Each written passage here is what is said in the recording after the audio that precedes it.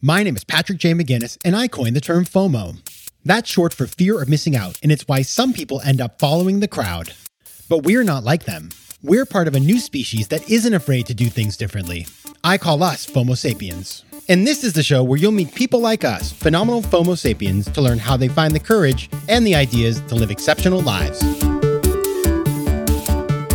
FOMO. FOMO.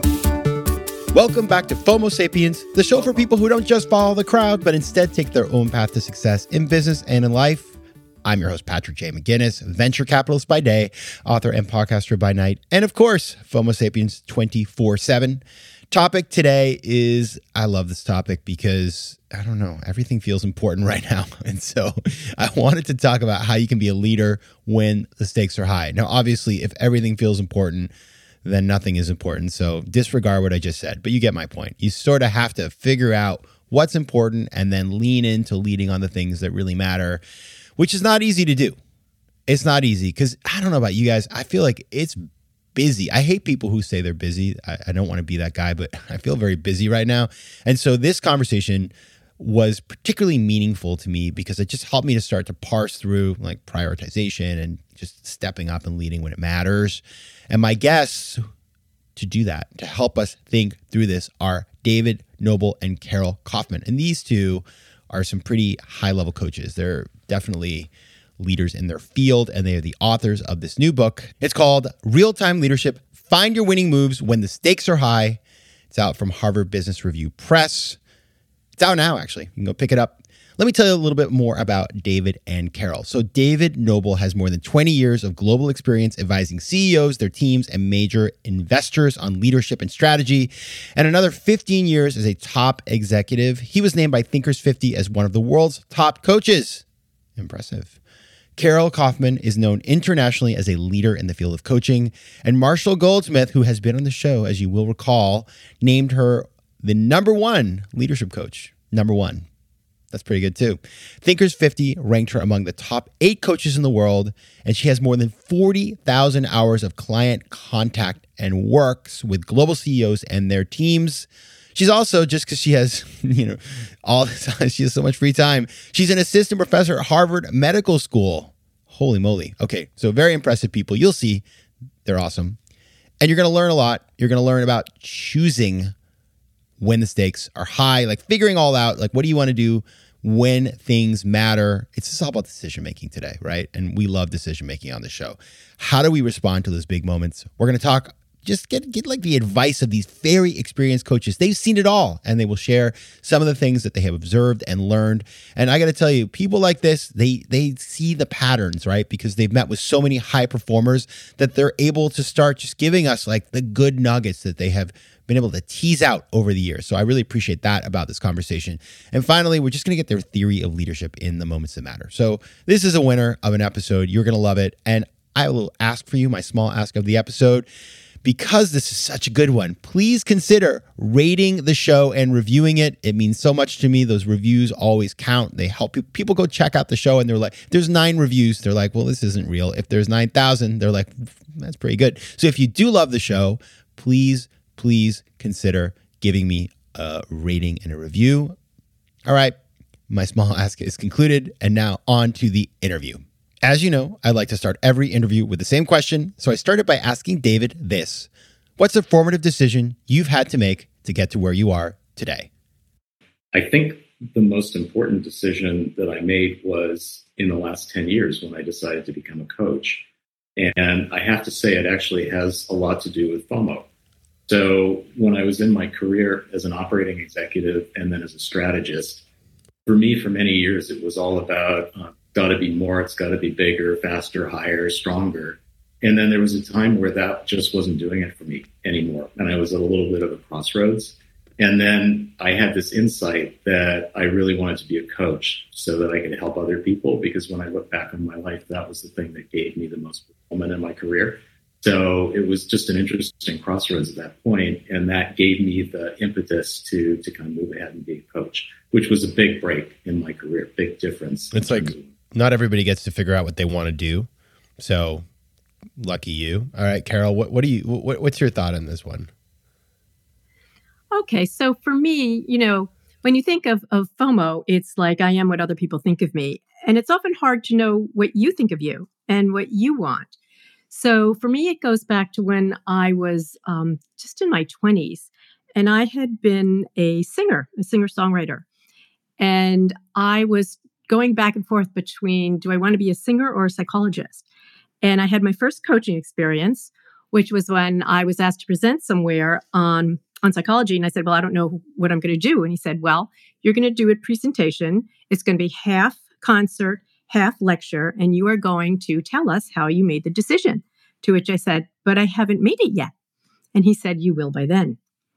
So I started scanning back over what really was important to me, what mattered to me. And I had done some very big gigs. There was a guy, Phil Oakes, that I sang with him and did. And so I've had that experience where you're looking at the balconies, and you're singing to the light. And that would be, if I wanted to be a singer, that would be it. But then I went up to Bates College and someone had forgotten to do the PR. So I arrived, the equipment, whatever. We go into the big auditorium and there's like 30 people. And I'm like, okay, this is not going to work. And so get the equipment, go out to a porch, everybody squished together. And I start singing. And there were 4 young women. And as I was singing my songs, tears were going down their cheeks. And that was the most important concert to me. And I realized if that is what mattered to me the most, I want to be a psychologist and then a coach and not a singer. Wow. That's a great story. And by the way, I love the name check to Bates College in Lewiston, Maine, in the great state of Maine. So before we started this conversation, we were just all chatting in the green room, and we got onto the topic of FOMO. And when I was telling you guys a story about FOMO, and before we talk about your book, which is out now, let's just, you had both of you had interesting insights on FOMO, which I think, will be great to frame up a conversation about leadership. So Carol, I want to start with you. Talk about this study that you mentioned to me, because I had not heard about it, and I thought it was pretty interesting. Okay. So actually, real-time leadership and FOMO are very much joined in that if you want to make the most of every moment, you better know what you want. And many of us are not trained to do that. So there was a study at Harvard Business School, and it was based on Bob Keegan, who's there, who talks about adult development and stages of thinking. The first is, in grown-ups, is socialized self, which is I am what other people think of me, and that matters. And then there's self-authored. So socialized self gives you a 3. Self-authored, which I know what I think, and I'm self-authored, that's a 4. Self-transformative is when you go beyond that and can have the capacity to doubt yourself. So they come into Harvard, you get a subject-object interview, and basically the community gets about a 3.1. So they're socialized plus a teeny bit. Okay, fine. Then they graduate and everybody's all excited. What are they now? And they came out as like a 3.1 or a 3.2. And it's like all that training, and they now know how to ping off other people, but not necessarily to be thinking internally as much. Smart, but not that. As opposed to, although I'm not a huge proponent of the military, when they did the same thing at West Point, they came in at a 3 and they went out as a 4. And a lot of that was because of the kind of training that you get where you have to be very self-reliant as well as depend on others. I think I went down. I went down to a 2.9 when I was in business school. All right. And David, what's your take on this whole situation? Well, I think what Carol said was very wise. And I have a point that is related but different to that. So when I think of FOMO, what immediately comes to mind is just my own experiences and kind of frantically consuming and experiencing everything that I possibly can and hoping for great things out of that. So in Buddhism, that's called the hungry ghost. So a hungry ghost is someone who can never be filled up, no matter what their experiences, no matter what they consume, no matter what they have, there's always more. And I think that's just a really, many of us are in that kind of state. And I think there's a better state. And instead of kind of looking outside for everything, rarely do we actually look inside for the answer. And that's what we do in real-time leadership. So one of the things that we really focus on is helping people become not just better leaders, but even better humans, and also leading more fulfilling lives. So for us, that means really examining your character strengths and your personal values, the things that truly do mean the most for you, and then understanding where you want to grow as a human and really cultivating those aspects. So we actually think a lot of the answer lies within. I really appreciate that. And I find it ironic that I'd never heard that term, the Hungry Ghost, but the coffee shop where I go every morning is called Hungry Ghost Coffee. There you go. And yes, I know it. I know that one. Yeah. Yeah. And I mean, you're just putting me as the guy who went from 3 to 2.9 on his FOMO scale and now gets the coffee. It's just all synchronicity. It's like the universe is sending me a message about focusing in the new year, which is why I have you here. Your new book is called Real-Time Leadership, Finding Your Winning Moves When the Stakes Are High. And so I cracked the spine on this one, or it's a PDF these days. You start the book with a quote, which spoke to me because early in the pandemic, through a recommendation of a friend, I ordered this book called Man's Search for Meaning by Viktor Frankl. And I've talked about this book before, all you FOMO sapiens. You guys have heard me exhort you to read this book. It's like eating cheese. You can only have a little bit every day, but at the end, it's highly, caloric in a good way. And you have this quote that says, quote, "In between every stimulus and response, there is a space, and in that space is our freedom to choose." So that's how you start the book. Carol, talk about how that frames up this conversation about real-time leadership. Thank you. It's a very powerful quote. And what it is it's about making the most of every moment. And there's thousands of moments that sort of flip by us every day. And how do we make the most of them? And how do we find that space between what's thrown at us, the stimulus, what's thrown at us, and our response? How do you make that space? Then how do you make that space bigger?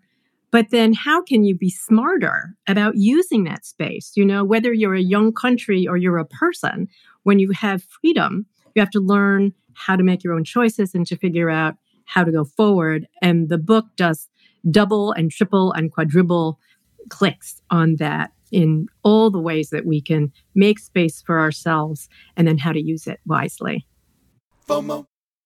Quick math. The less your business spends on operations, on multiple systems, or delivering your product or service, the more margin you have and the more money you keep. But with higher expenses on materials, employees, distribution, and borrowing, everything costs more. So to reduce costs and headaches, smart businesses are graduating to NetSuite by Oracle. NetSuite is the #1 cloud financial system, bringing accounting, financial management, inventory, and HR into one platform and one source of truth. With NetSuite, you reduce IT costs because NetSuite lives in the cloud with no hardware required, accessed from anywhere. You cut the cost of maintaining multiple systems because you've got one unified business management suite. And you improve efficiency by bringing all major business processes into one platform, slashing manual tasks and errors. Over 37,000 companies have already made the move, so do the math. See how you'll profit with NetSuite. And with rising prices everywhere you look, you gotta do the math and save money. Good news, by popular demand, NetSuite has extended its one-of-a-kind flexible financing program for a few more weeks. So head over to netsuite.com/FOMO. That's netsuite.com/FOMO. netsuite.com/FOMO. Tudo bem, meus queridos FOMO sapiens? Now that right there was Portuguese. And as you know, I love speaking foreign languages. But I'm not alone. 1 in 5 Americans have learned a new language on their bucket list. If that's you, make 2024 the year you finally check it off that list with Babbel, the science-backed language learning app that actually works. Don't pay hundreds of dollars for private tutors or waste hours on apps that don't really help you speak the language. Babbel's tips and tools are approachable, accessible, and delivered with conversation-based teaching so you're ready to practice what you've learned in the real world. Now, FOMO sapiens, you know I speak 4 languages, and it takes work to stay on top of them, especially with French. C'est difficile. But with Babbel, I'm able to practice practical conversations that I can actually use in the real world. Here's a special limited time deal for our listeners. Right now, get up to 60% off your Babbel subscription, but only for our listeners at babbel.com/FOMO. Get up to 60% off at babbel.com/FOMO. That's spelled BABBEL.com/FOMO. Rules and restrictions may apply. FOMO. Now, as I think about that, you know, I'm going to paraphrase badly, but Churchill talks about the fact that you should never waste a good crisis, right? But, you know, David, I'm wondering, it feels like, I mean, the definition of crisis these days it feels like we're lurching from one to the next. And maybe it's always been that way. So I don't want to just sort of, ground ourselves in the last 3 years. But I think you could go back to the 1700s. Probably people's day-to-day lives are a lot tougher. But it's easy to think about the big crises, and then there's the day-to-day crises. So as you frame up this, real-time leadership, are you thinking more about like pandemic, Ukraine attack, by Russia, or are you thinking about didn't hit the sales projection? Like, how do you frame up the level of crisis that you're trying to manage through? Well, Patrick, it's all of those things. It's the things that matter most to you. So certainly what's happening in the Ukraine can affect you personally in terms of how you're relating to the world or connecting to the world or feeling about the world, but it can also have an impact on your job and your career. Equally, if you miss a sales forecast, that could be one of the most important things in your career right now. So what Carol was talking about when creating space, the reason we need to create space is that day to day, we're all really good at making the most of every moment in familiar situations, right? Like we've all built this great pattern recognition over time, whether it's in our home life or whether it's in our work life. So if you see X happen and then you see Y happen, you instantly know that you need to do Z. But that's for familiar stuff, and that's all built in the past. And what happens when you face like a new type of crisis that you haven't seen before, or even a new big opportunity, like some 10x opportunity that's coming at you that's of a scale and scope that you've never seen before, that's where you have to play a different game. And that's where you have to overcome your reflexes, because your reflexes could actually hurt you really badly on that. And when you think about the what we've all been playing at in those big macro issues that you've raised, leaders and just individual contributors as well for the last few years have been playing catch up on everything. So we've had to pivot to respond to COVID, changing nature of the workforce, social issues, armed conflict, inflation, supply chain disruption, all those things. And we got to stop playing catch up. So real-time leadership is about how do you anticipate what's next? Because there is going to be something next in 2023. And we want you to be able to get ahead of the curve. So we help to show you how to do that. So I guess if I was to, I guess what I'm getting from you is everybody has their toolkit that they go to on a daily basis. And you have, the usual kind of, it's like, doing yoga or something, and that the patterns. And then if you're doing yoga if you ever done it like on a block or something where you all of a sudden you're standing on something that doesn't have the same level of stability, you have to completely change up your game or you're going to fall over, as I often do. So you cannot go back to the same tool. You have to mix it up. You have to find something new. And that's what the entire book is about. Is that a fair way of describing the work that you've done in the book? Love that. I'm going to use that.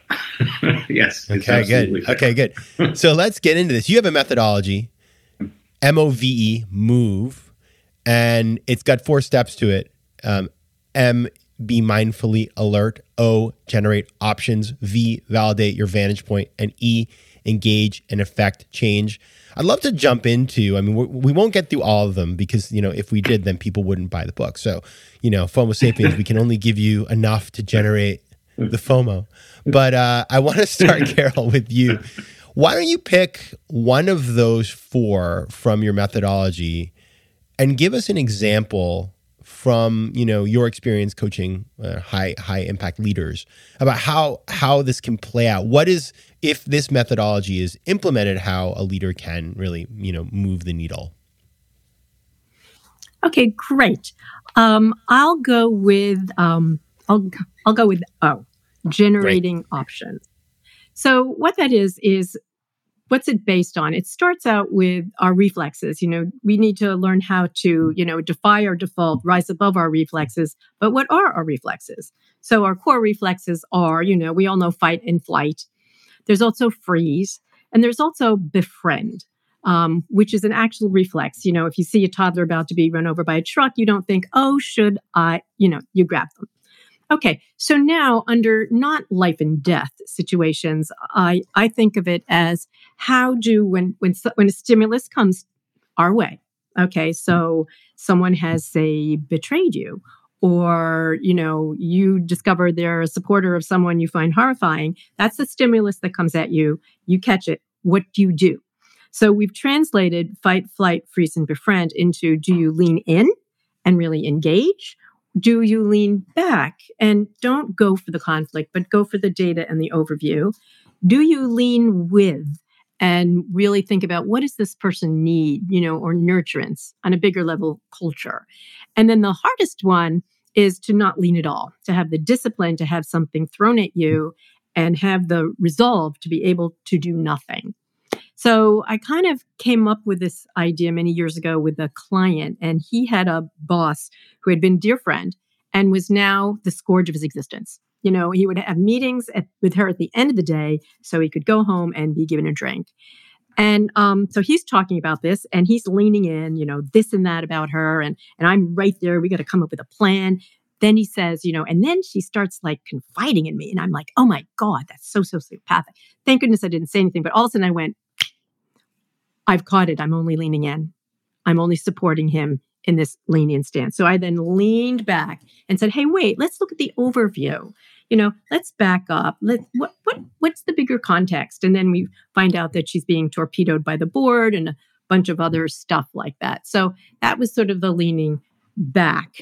Then I skipped to don't lean at all. And this was a scary question. Because I said, well, even though she took your, $10 million for her pet project and this and that, you always get what you want in the end. Anyway, so why does it even bother you? I was afraid that would really upset him, but it was like, oh, but he still didn't feel like he was about to get that meeting and feel comfortable in it. And we then talked about leaning with. And I asked the question, what would it be like if your entire goal in your next meeting with her was for her to feel better at the end of that meeting? And for that, that is what he wanted. He remembered, oh, right, we've been friends. Oh, right, she's under all this pressure.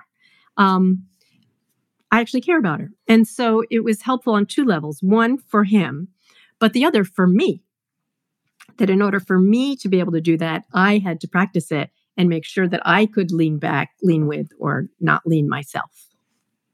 I'm wondering, I'm just thinking about my own experiences in the world of human relations and you have these two people who clearly care about each other.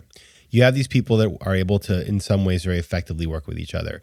But yet, in this situation, clearly something isn't going well. And I'm curious, for your client who is having all this agita around, his relationship with his boss, how much of that do you think was, if you were to be a fly on the wall and observe these observations, how much do you think of it was actually happening versus how much of it do you think was he was sort of projecting in his own mind and creating dynamics that maybe didn't even exist in the first place? Okay, I'm going to give you a very short answer. And then this is such a lead in for David, perhaps, to talk about vantage point. Because in this situation, I sort of knew he was right because I was doing a lot of work in the organization and I had actually interviewed her as well. So what's great about leadership coaching versus when you're a therapist or counselor is you actually know the truth. But the biggie is what he's saying to me right? Or is his vantage point off?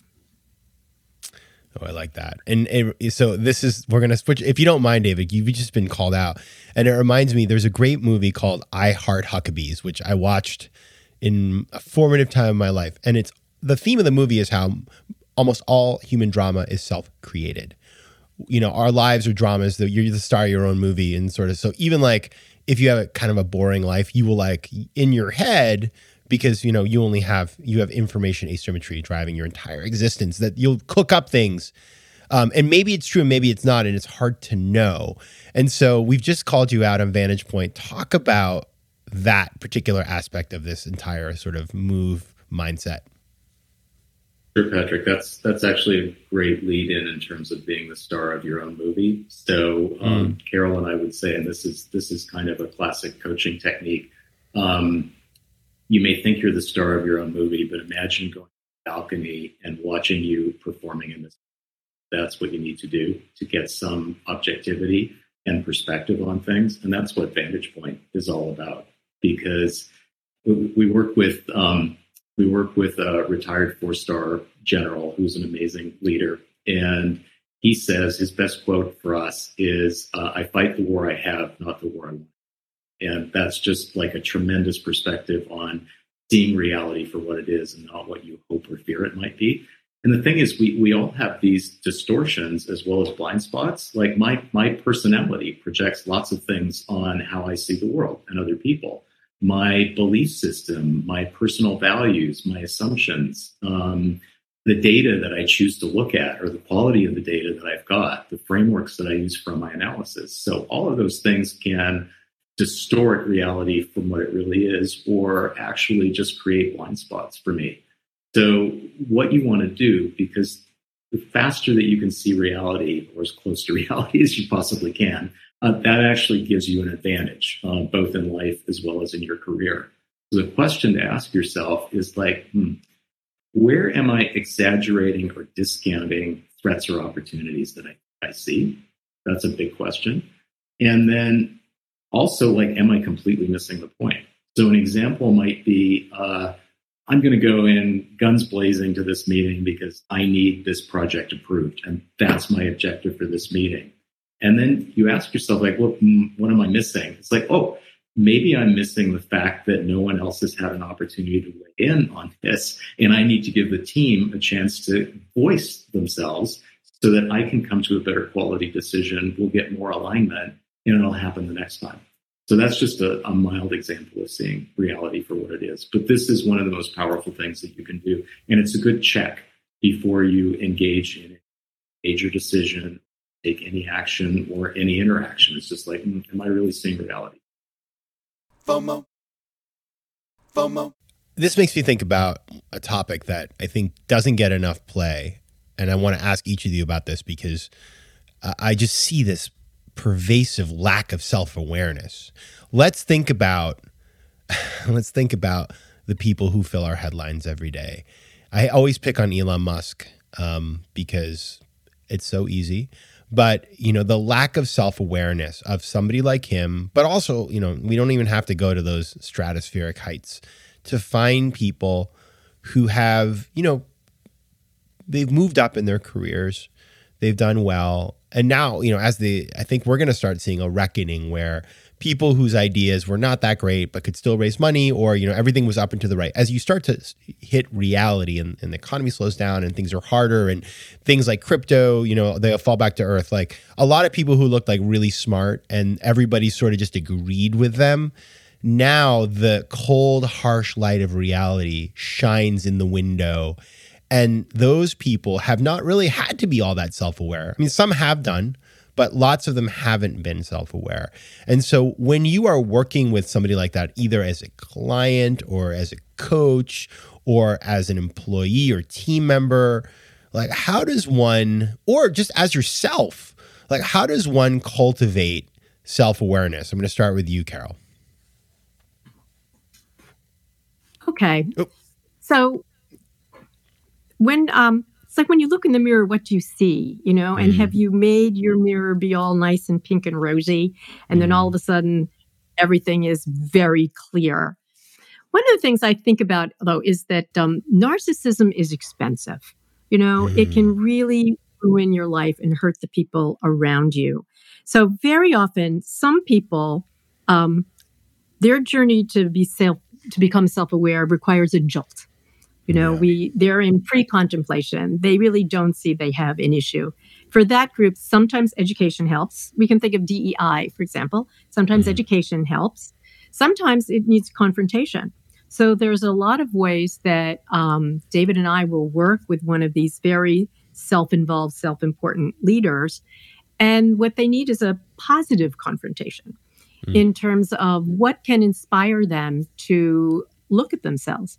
But what you have to do first, if you're going to confront someone, you don't really deserve to do that unless you care about them.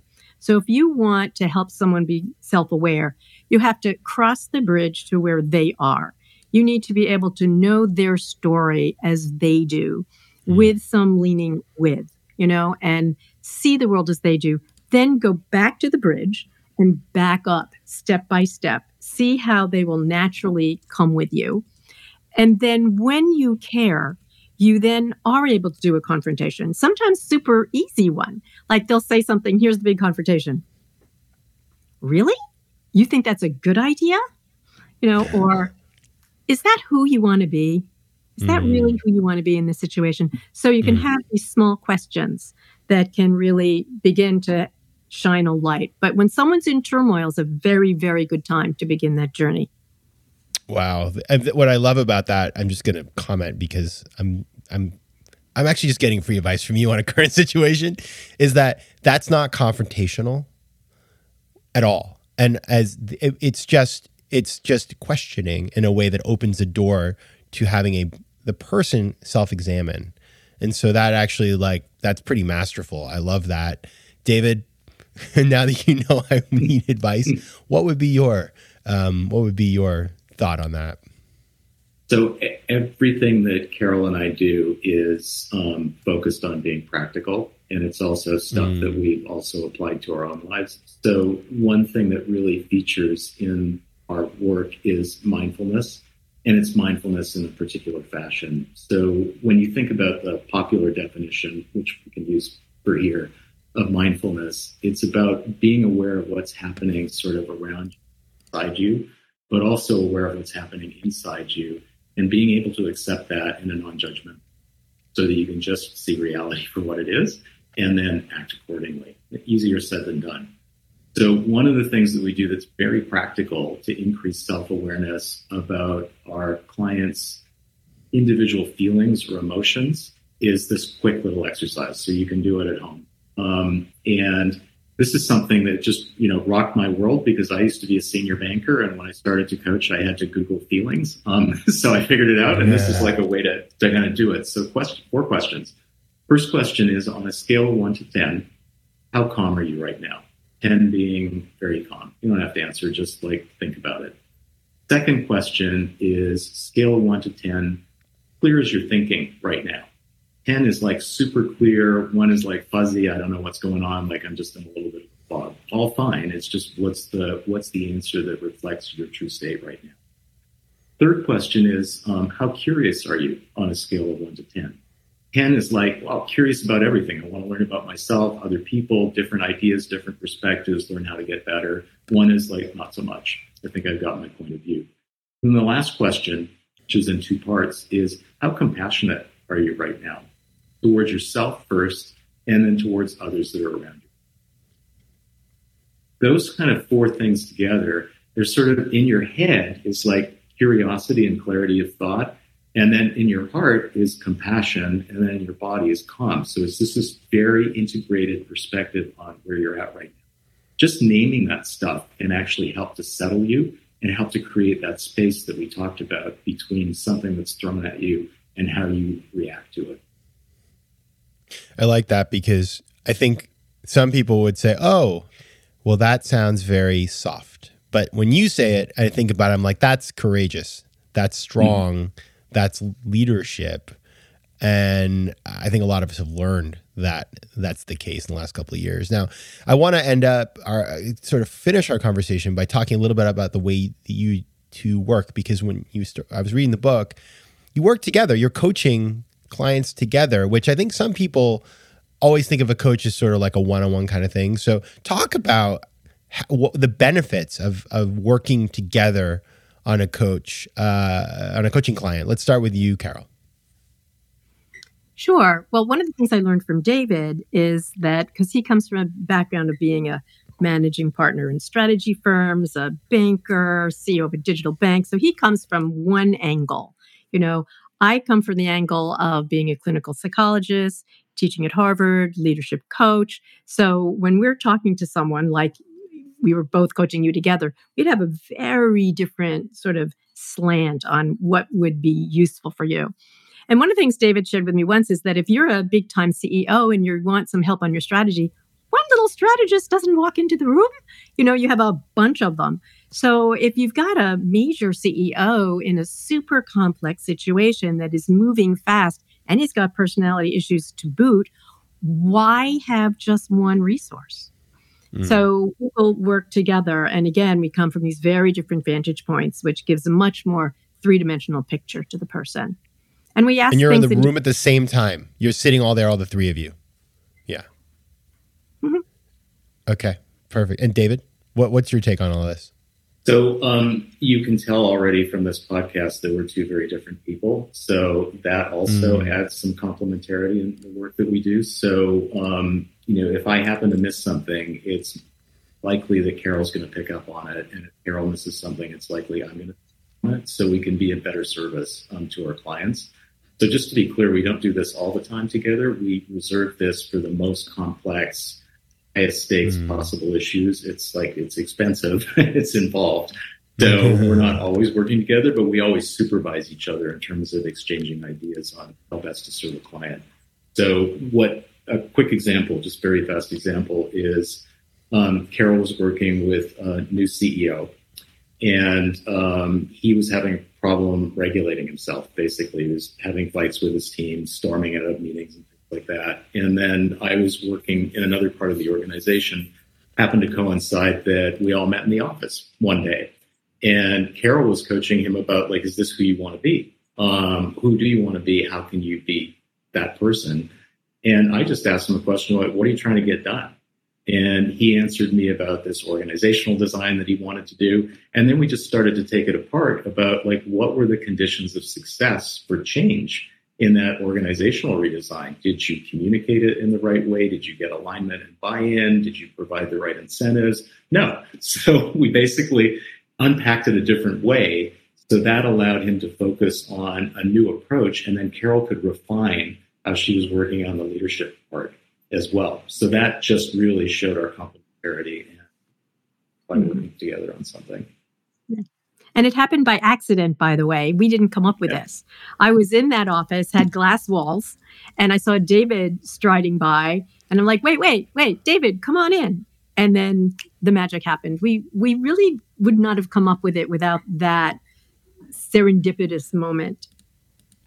So everybody, the book is called Real-Time Leadership, Find Your Winning Moves When the Stakes Are High. And if you want to find out more about Carol and David's work, you can go to rtlinstitute.com. That's short for Real Time Leadership Institute.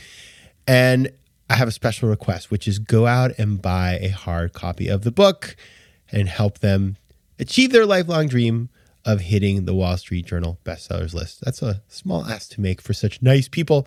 All right, everybody. Once again, my guests today are Carol Kaufman and David Noble. Thanks so much for being here. Thank you. FOMO. If you like today's show, please be sure to rate it and recommend it to your friends. And as always, you can find me on Instagram at Patrick J. McGinnis, on Twitter at PJ McGinnis, and on the web at FOMOSapiens.com or PatrickMcGinnis.com, where you can get all kinds of free resources to live a more decisive and entrepreneurial life. FOMO Sapiens is recorded in New York City. Theme music is by Mike McGinnis, and editing and post-production is by Josh Elstro. If you like today's show, please be sure to rate it and recommend it to your friends. And as always, you can find me at FOMOSapiens.com and at PatrickMcGinnis.com. To advertise on FOMO Sapiens, reach out to contact@FOMOSapiens.com. FOMO.